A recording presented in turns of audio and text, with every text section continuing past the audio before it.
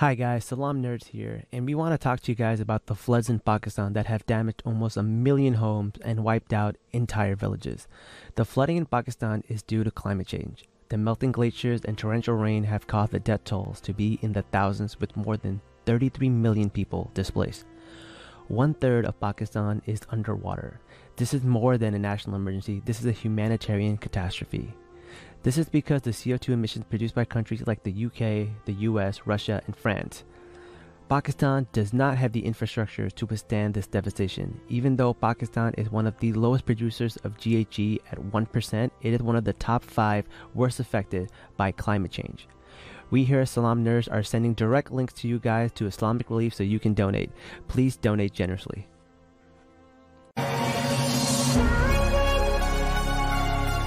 Welcome to Salaam Nerds Podcast.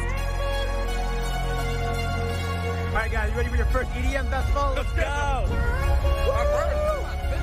My first EDM festival.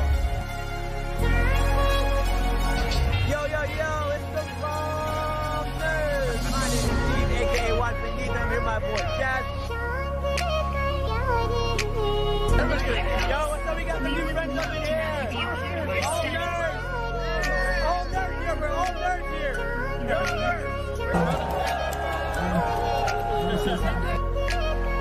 Thank you to our supporters. Please like, comment, share, and subscribe. Yo, Salaam Nerds. It's your boy Neebs, aka Watch with Neebs. I'm here with my co-host Jazz, aka Jazz Struck. Jazz Struck. Yes. Oh, we know why. We know why. What's going on, Jazz? How you doing? What about that? Yo, today I am in Nashville. I am here on a work trip, so I do not have my equipment with me. So I'm busting out some headphones and a little microphone. Hopefully the sound is pretty decent. But if not, guys, got to kind of bear with us. Hopefully. Yeah, just this week. I promise. Just this week. Yeah, you don't sound that awful. You'd be all right. Yeah. Well, listen, we got to introduce our guest. Jav, you want to do the honors? Sure. Today is a very special day because my boy Richard here, he and I go back to middle school. And so, having a friend that I've known for the better part of 20 years, come on, it's always a blessing. So, Richard, please give us more about yourself. And I see you have Longclaw with you. I do. You don't spend $500 on something like this and not crank it out for a House of the Dragon podcast. Yeah. So, perfect. My name is Richard Sepulveda. Like Mr. Ajaz has said, we've known each other for, I want to say since, 8th grade? 03, 02, something like that? Yeah, 6th grade. I can't remember what class. I just remember you sat behind me in algebra. Yep. That was 8th grade, but yeah. Yeah. Oh yeah, for sure. But that's when we got to chat the most. But it was great times. I'm a self-proclaimed aficionado, but no. Plenty of people you are not self-proclaimed, sir. I will grant you that title because here's the thing, y'all. I have a test for anyone who wants to come on this podcast for Game of Thrones, right? To determine if they're a casual fan or a real fan. And when I asked Richard that question, I'm not going to spoil what question it is. He was able to give me not just the answer I was looking for, but the other answers that very hardcore fans know. So Richard is not just a self-proclaimed aficionado. No, he is a true aficionado, and he deserves that title. Not okay. Casual. No, I don't use that title lightly. He deserves it. Thank you very much. I appreciate it. I think we got to make him a regular on the show. We got to keep him on the roster, man. We got to make sure. Whenever we pull you off the bench, man, you got to be ready to go. I'm always ready. Tuesday nights are pretty good for me. Mondays I play a D&D game that usually goes like kind of during this time. So Mondays don't work, but if you're ever hosting on a Tuesday and you need me to come on, shoot me a message. I'm usually up. Sounds good, man. Almost all our shows are Tuesdays because we have to be in sync with The Bachelor. I'm sorry, but unfortunately, The Bachelor takes precedence because that is a big part of our fan base. It's strange. It's weird, but it's true. Hey, man, you got to give the people what they want. I'm not. We got to give the people what they want, man. We got to give the people what they want. So on Tuesdays, we do Bachelor content and we do what you call House of the Dragon. So we got you on for House of the Dragon. So let's get started, man. And this episode starts off in a really ominous way where we got Damon showing up with a cloak, looking old, creepy, not saying a damn word the entire time, and we finally get to meet his wife. So tell us a little bit about that. What's the backstory here? Because I heard this is like not a long line. There's not a lot of stuff going on here. So he's mentioned obviously his lady wife as his bronze bitch. For those of you who don't know, she descends from House Royce, which we do actually see in the Game of Thrones series from Lord John Royce, but they don't even look anywhere sort of fashion. One thing I really did like is when you see her like right underneath like her breastplate, she's got like the runes of the First Men going on, which is really nice because House Royce descends from the First Men, and she's obviously kind of some of those First Men houses really don't care if you're a man or a woman. You're going to be a skilled hunter, rider. We see that with House Umber, House Stark, a lot of northern houses, but some of the houses in the Vale obviously do descend from the First Men. So she's definitely a huntress in her own right. But yeah, like you said, not a single word to her. And that moment where it clicks in her head when she's like, what are you gonna do? Kill that poor girl, to take your throne? And then like she kind of stops herself because she realizes that all he has to do is annul his own marriage, and then that's it. Yo, but she's kind of had a tongue, man. She was not playing. She called him a sheep fucker. She called him so many names. She throws his words back in his face, which kind of insinuates that she's heard all of this like yap from him before, because he's mentioned in the small council that the sheep look better in the Vale, and she almost like word for word uses those same words back at him. So that's not really a sharp tongue on her end. She's just probably tired of hearing it from her informants and stuff like that. That's a great point.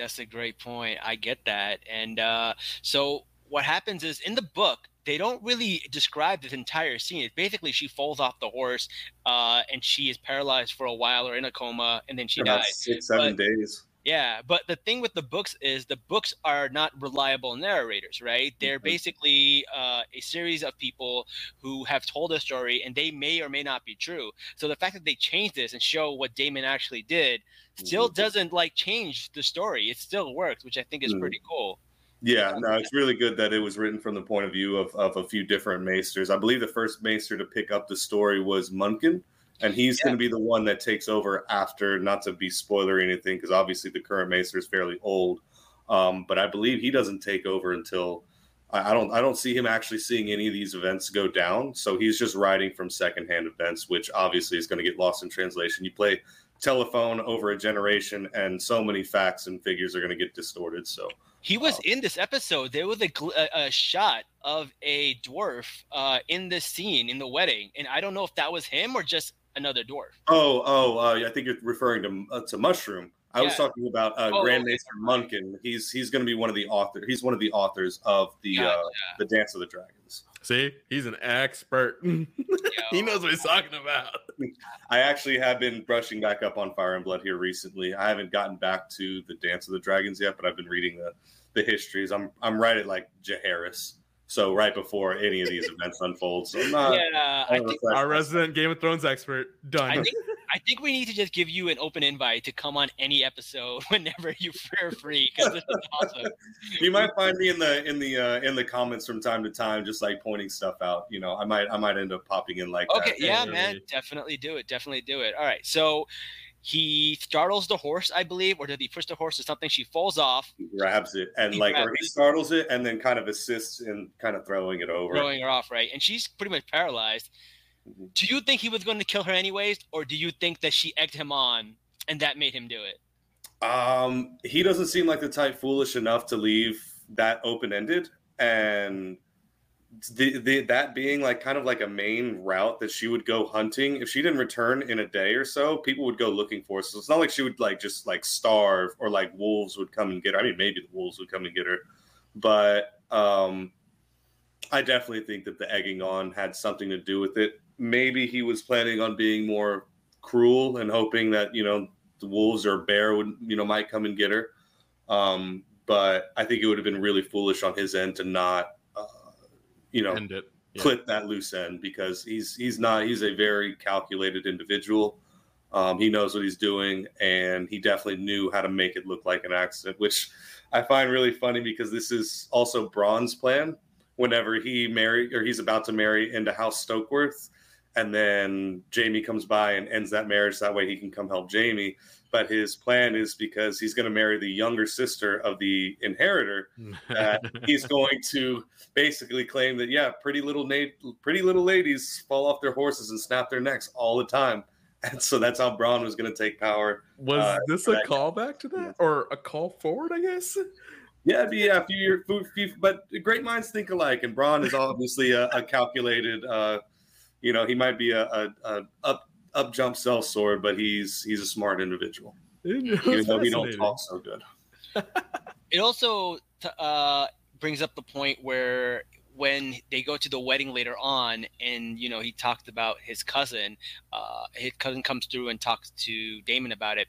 He goes, yeah, so I'm gonna have to come by and see about my inheritance, right? Which I thought was pretty interesting, because he doesn't really consummate the marriage. So is he entitled to that?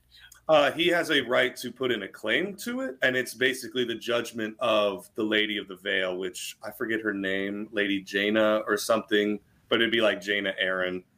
So she's probably like I don't want to like Lady Regent in the area at the time. Her son's probably too young to be making any decisions or anything like that. But if that cousin wants to beat Daemon to the Vale, he better get started soon, because it's hard to beat a dragon. Yeah, so right. If he gets out there first, he's going to beat him there. But we'll see what her decision is. I really did like the fact that Viserys is within earshot of that conversation, because he has that suspicion of Daemon lusting for his throne, and it's not his daughter that he lusts, at least in Viserys' mind, even though we know that obviously Daemon really enjoys Rhaenyra. That he would be willing to kill his wife to inherit her claim or anything that she had. So in Viserys' mind, I think he avoided a bullet by not, or in his mind, he dodged a bullet by not allowing the marriage between Rhaenyra and Daemon, because Daemon is very capable of killing his own wife in order to take what she would be inheriting. Daemon reminds me of Charlie from Always Sunny in Philadelphia. It's like wild card. He could do anything. Wild card. Yeah, no, he's if Charlie could read, yes, I would agree. Does that door say pirate? Pirate. Oh man, I can totally see that. Poor Charlie couldn't read any of these names. You see the meme of him like getting the little like letter, and he's just like, he just looks at it and just doesn't know what he's looking at all. Yeah, I want to see the meme with like Charlie. He's got the board, he's got all these like theories, and it's just Damon going, "This is how I'm going to take the throne." Yo, we gotta make this. Yeah, that'd be a really good one. Always Sunny in Westeros. Oh, what do I do after this? Oh, that's a good one. That's a good one. All right. I don't have my notes with me. So what happens after? So right after the scene in at Runestone, or I guess just outside of Runestone, it cuts over to Alicent catching up to her dad as he's getting ready to depart. On the horse landing after he's been dismissed. Mm-hmm. I was gonna say that is going to set the precedence for the entire next season, right? Because he's leaving, and it's her fault, because she chose Rhaenyra over. Yeah, she chose Rhaenyra over him. She believes Rhaenyra. Later on, she finds out a secret, and I guess it kind of changes the way she feels. But she didn't want to do this. But then her dad says, "Hey, listen, you have to do this to protect your children." And I feel like that put the idea in her. It's like, whoa, this is not just me. This is my children. I got to watch out and do what's best for them. I think that's going to set everything else that's going to happen afterwards. What do you think? For sure. I would have But it wasn't just her. Like, I don't think this was a moment where she realized she has to do it to protect her kids. I think this is the moment she realized, I'm an adult. Oh, fuck. This is on me now. I had my dad before to guide me. No, I am alone, and I'm an adult now. Now I need to step up. So I don't think the idea came to her head now. I think she already knew, but now she realized she has to be the executioner for the idea. Yeah, not her dad. She can't just be let her dad. One thing that I really, at least as far as like in the Game of Thrones, when they release each season, there's about an hour of lore that goes on that's narrated by the cast with like little animations and stuff. They really paint Alicent out to be just this old, just conniving bitch of a person. And really, like from the get-go, you see that it's been Otto's engineering this whole time, and Otto's honestly like meant to almost sound like almost like this incompetent leader, when really he's been the engineer of everything as far as trying to get his grandson on the throne. Yeah. And it's sad that the way that the histories remember it is that Alicent was the one. Now I'm sure going forward she probably will be, because she's the only one at court really pushing that agenda. However, it's always been Otto from the get-go, and Otto is not innocent from any of this. If anything, he's the instigator. Yep. Yeah. Call this from episode 1, because my theory was that Otto killed King Viserys' firstborn after Rhaenyra. You know that baby that died in episode 1? Oh, Balon.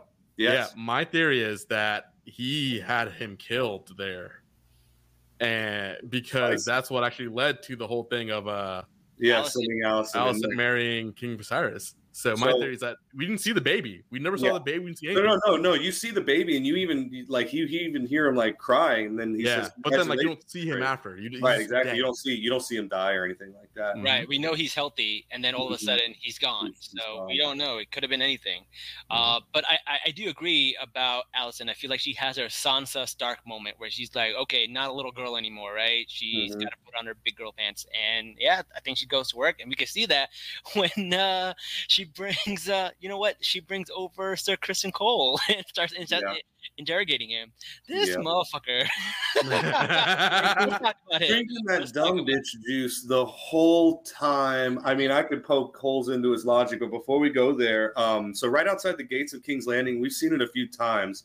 If they ever show it again, or you go and rewatch like episode 1, there's one Targaryen banner that's black, and it looks like fairly new. It's got the red sigil or whatever. There's another one on the other side to match it, but it's like a little more faded, and the sigil almost looks gold. And if you know what's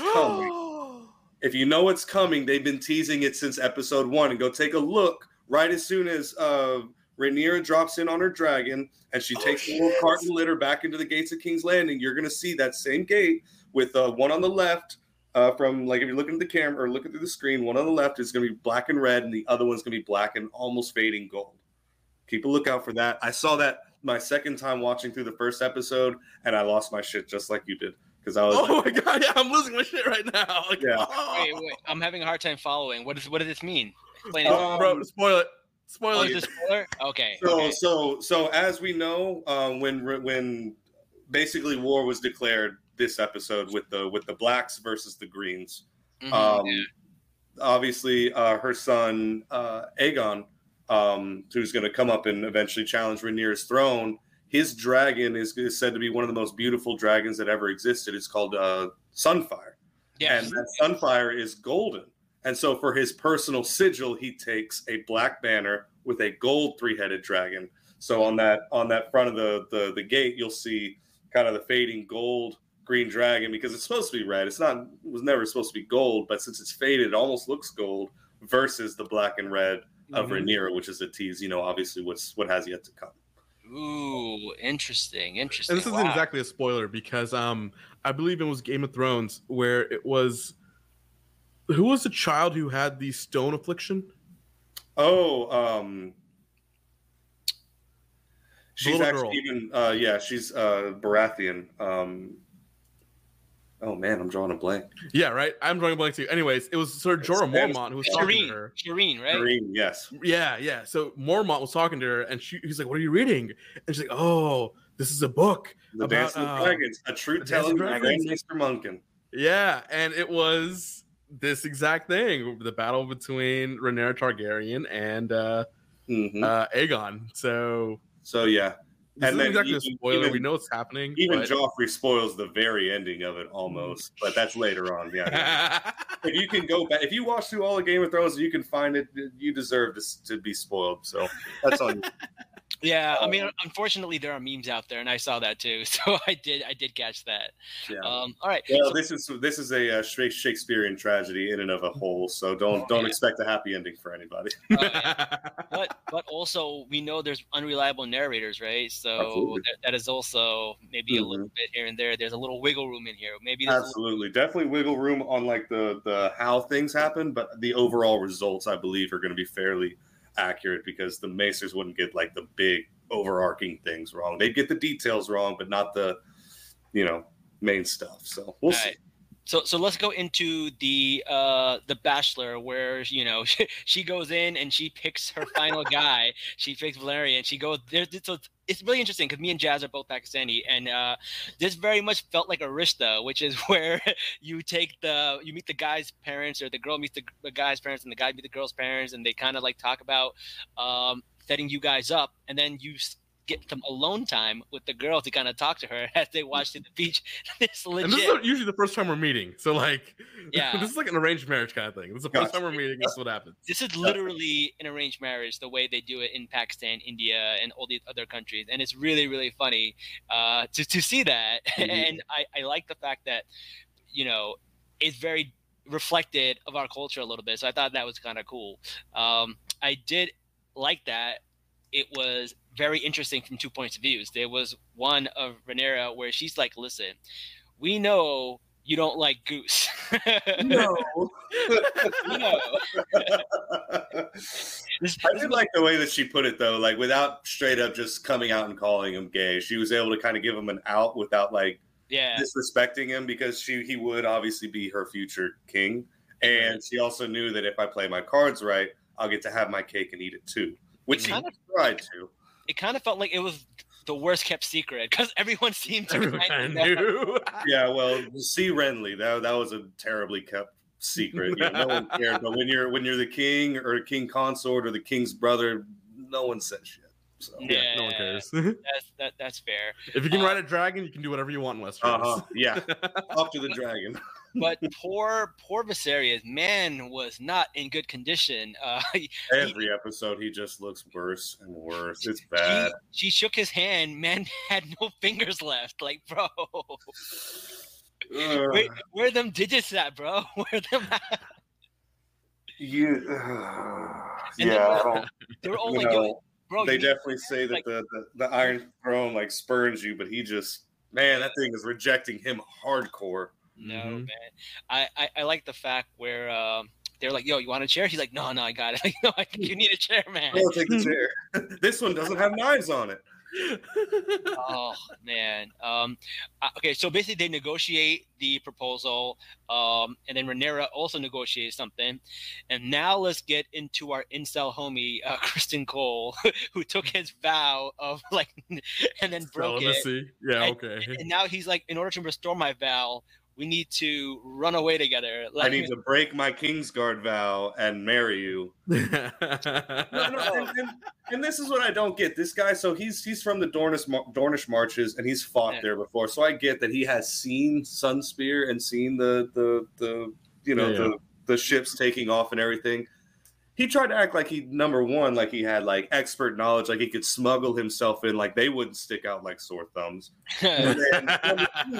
This woman has a dragon, and it's already precedence that you could just put another person on the back. If they really just wanted to take off, just get on the dragon and go. Who's going to stop you? Right, exactly. Yeah. But like, no, we got to steal a ship. She's Take like, a dragon. She's like, how good do you think your dick is? And I'm going to leave the entire freaking nation and my dragon for you, homie. Get over yourself. So you want me to be your whore? Yes. That's all you are. Get over it. I'm the queen. What are you gonna do about it? Oh my god, bro! What is wrong with you, man? But I really do love that actor. He's half Indian, right? Is he really? I didn't see it. He definitely looks not Caucasian. Because they did even mention that, at the tournament, the very first one, that he was Dornish, and Dornish is like Westeros's, Middle Eastern, more or less. Jordan's just like where they throw all the Indian, Middle Easterns, and Hispanics in like one group. Like everyone so brown. all of us got it.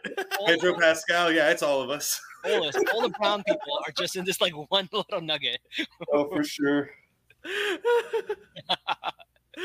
love it. Man. That's so funny. I love it. But yeah, man, this guy, what is wrong with him though? What is wrong with him? That he's like, he thinks that she's going to give up her throne, her birthright, everything just for him.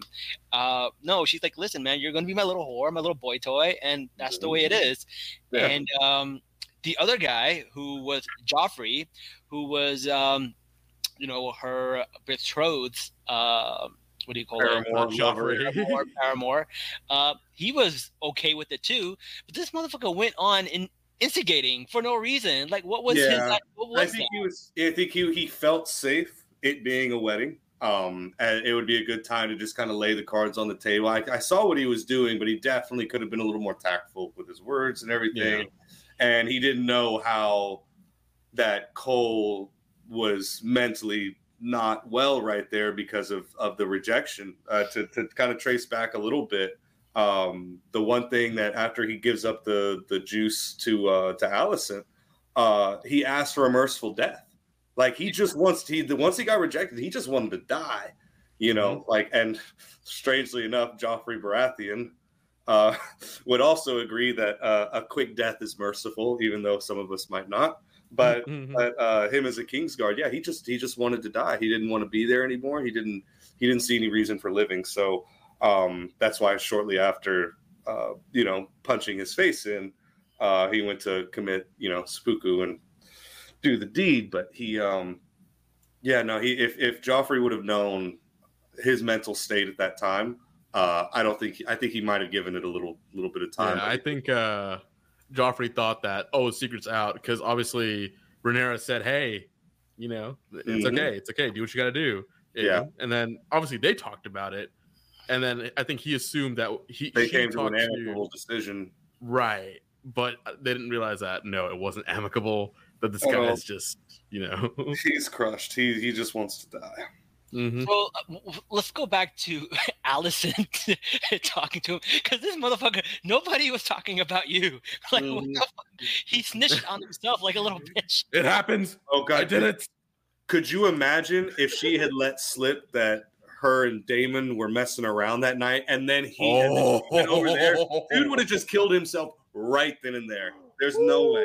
There's no way he mentally survives that one, because he was already ready to die. He would have just called it a day. That was one of the first things I thought, because I was like, oh, this is where he learns that she was, she's back and forth, she's dotting around doing her thing. Hey, when you're future queen, you can do as you please. But I was waiting on that, and then he just snitches on himself, and I'm like, oh no, here we go. Oh, I was like, oh, you idiot. Yeah, for real, you idiot. You had one job. You couldn't do. Then you had 3 jobs, and you couldn't do any of them correctly.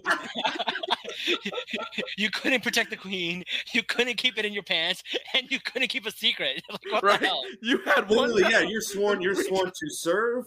So serve the D. You're sworn to keep their secrets. Boom. And he's especially her sworn shield. Like, that is her go-to guy. You don't respond to the queen. You respond to Rhaenyra. Yeah. You failed all 3 jobs. Failed every single of them. He's young. He's young. But I don't think he'll learn. No.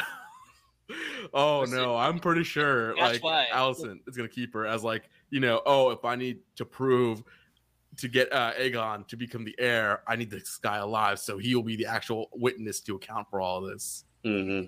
All I'm saying is, if you ever need to hire a bodyguard or a babysitter, you make sure they're ugly, because that's how you make sure you don't get into this situation. I'm just saying. Yeah. God damn. I'm just saying. Yeah, don't let your 16-year-old daughter choose her probably 20-year-old babysitter, because it's probably not going to work out too well. Especially if that babysitter is going to be her babysitter till she's like 20, and then it's like, right, let's get back to actual Game of Thrones. All right. Oh, one thing I did want to mention, they mentioned in last episode, they call Rhaenyra is known as the Realm's Delight. I don't know if y'all went over this. Oh no, it did not occur to me. But oh my Double god, entendre, obviously because the realm loves her like as a princess and everything, right. but she's obviously serving the pee out to quite a few, so she is the realm's delight. And I just bring that up because I don't think I heard that last week. Are we talking about that right now or in the previews? Because in the previews, in the previous episode, when they were at the play, before they started messing around, they mentioned Rhaenyra, Princess Rhaenyra, the realm's delight. And then I forgot in the books that, like, yeah, she's known as the realm's delight, but maybe for multiple reasons. Reason. Yeah. Yikes. She getting out there. Yeah. Okay. What else do we got? So we talked about... Now we go to the wedding now. Well, one or two other things. Whenever the king you got notes, I love it. Yeah, when the king is laid out and he's talking to his new hand, Lord Strong, about that he really wishes that he would have been tested and whatever. I'm just reminded of the quote that easy times make soft men create hard times create strong men create easy times create soft men. And he, after reigning after Jaehaerys and the easy times that Jaehaerys brought, with all of his peace and reforms and everything like that, he's on the downswing, and we're about to see a lot of strong people come out of it because he's ruled as a more or less of an effective leader. Yeah, I do like the fact that he did not give him like what he wanted to hear, because when he was like, do you think I would have made a good king and they would have made songs and stuff about me, and instead of saying yeah you would have, he says, you're better off not having that happen to you. You're better off being here in peacetime. So he's kind of like still, gassing him up, but also saying, no, man, I don't think you would have been able to do this. Mm-hmm. Absolutely. Strong is obviously the ideal head of the king, because when you think about Otto, obviously has plenty of his own intentions. And even Corlys, if he had been named hand of the king, he basically wanted the same thing that Otto did, whenever he was trying to negotiate for what was the name that was going to be sitting on the Iron Throne. That dude reaches like no other, and he blatantly wants the exact same thing that Otto does. He wants his grandchild on the throne. Yep. So, there's just not a lot of subtlety with Corlys, but there's a lot of subtlety with Otto, and I think that's what creates a lot of mistrust between them. Yeah. I thought that was a very interesting, way to compromise. Like, he's going to be born, a Valerian. Yeah, but then once he ascends the throne, he becomes a Targaryen. I'm like, is that allowed? Whatever. Okay, cool. Talk to the dragon. Talk to the dragon. Right? Exactly. That was pretty cool. Yeah. Sounds like a fair deal to me. Yeah. Mm-hmm. Yeah. So let's talk about the wedding. Unless there's anything else that we haven't covered. Other than the king or the hand's son being the new Littlefinger now. Yeah. Creepy little dude. I think we'll get more into him a little bit later, but I do want to talk about the wedding, because the wedding is full of drama. Bro, it's a Game of Thrones wedding. Yeah, don't be Joffrey at a Game of Thrones wedding. It's just not gonna end. 0 for 2 at Joffrey's at weddings, man. 0 for 2. You're going through the history, see how many Joffreys there were and how they all died. Watch them all die from weddings. Oh God. Well, fortunately, I know that's not the case, but they're not. They're down bad, down big. Let's talk about some entrances, because there were some WWF type entrances at this wedding. People coming in with like, "Do you smell what the Valorians are cooking?" Because they just rolled up on there like they were royalty, like they were the shit, like amazing entrance. The other entrance that I thought was really cool was Allison coming in like Stone Cold Steve Austin and just like just came oh my God. She was so the reason they call the basically the factions that are going to be coming up, the blacks versus the blacks versus the greens, are because of, in the books for this wedding, there's supposed to be a tournament that takes place, and it's kind of around the same time that Daemon returns from the Stepstones, because they kind of muddled that timeline a little bit. And at that tournament, obviously here at the wedding, Rhaenyra's wearing white, as a bride should. Mm-hmm. But at that tournament, Alicent's wearing that green gown, and Rhaenyra is wearing a black and red gown, and all of their supporters are wearing the same colors as basically the person that they're backing. So that's where we kind of get the reds versus the greens. So in this case, it looks like the tournament's canceled because they immediately just got them married. But they, but the her walking in with that full green, like they said, it's almost a public declaration of war. You see how coldly she comes up and greets her stepdaughter. Not only did she just do that, she interrupted the king's speech when they were doing that. Like that is one of the rudest things you can do, right? And just coming in green, she was publicly rebuking everything that's happening. Mm-hmm. Yeah, it was a the Valyrian's colors are like a seafoam blue, seafoam green, and then obviously Targaryen is red and black, and she came in as her own house, and basically almost like stepping in for her own father, because he was not there at the wedding. Obviously, felt slighted for losing his position, and then of course the rest of the High Towers were there. But she basically said, like, no, I'm riding this way now. And even at the wedding, you see like kind of some awkward glances between the king and queen, back and forth. They never even really make eye contact. They're just kind of like, just whatever, because like it's awkward as hell right now. There's definitely a lot of tension going on. Yeah, like Daemon comes in, everyone's quiet. Daemon doesn't even say a word. He just has that shit-eating grin, and then takes his feet and puts his feet up, waiting for his drink. I'm telling you, this is like some WWF shit. Everybody had like this grand entrance, and they're just so funny to me, and I just loved it. It was the acting in this is so good, and you get so invested into these characters, and it's really, really exciting. And Daemon is innocent in this wedding. Like when he goes up to Daenerys, he's like talking about taking it away. She's like, "Okay, do it. Kill all the guardsmen. Do it. I dare you." she knows she has his numbers. Like she's the only one that can do it, which I thought was really cool.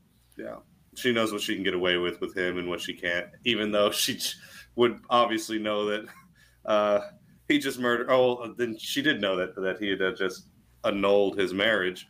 So yeah, she does know how to press his button. She knows how to, and she knows what she can get away with when it comes to him, and that like she's one of the few people that he actually will not hurt. Yeah. And then basically everything breaks loose and there's a fight, but we never see how the fight actually starts. All we know is that we see Kristen Cole beating the ever-loving shit out of Joffrey to the point where his face was mush. And the last time we saw something like that was when the Mountain and the Viper. Yeah, and the Viper, which I thought was really cool. Man's got some good punches, man. He got some good punches in.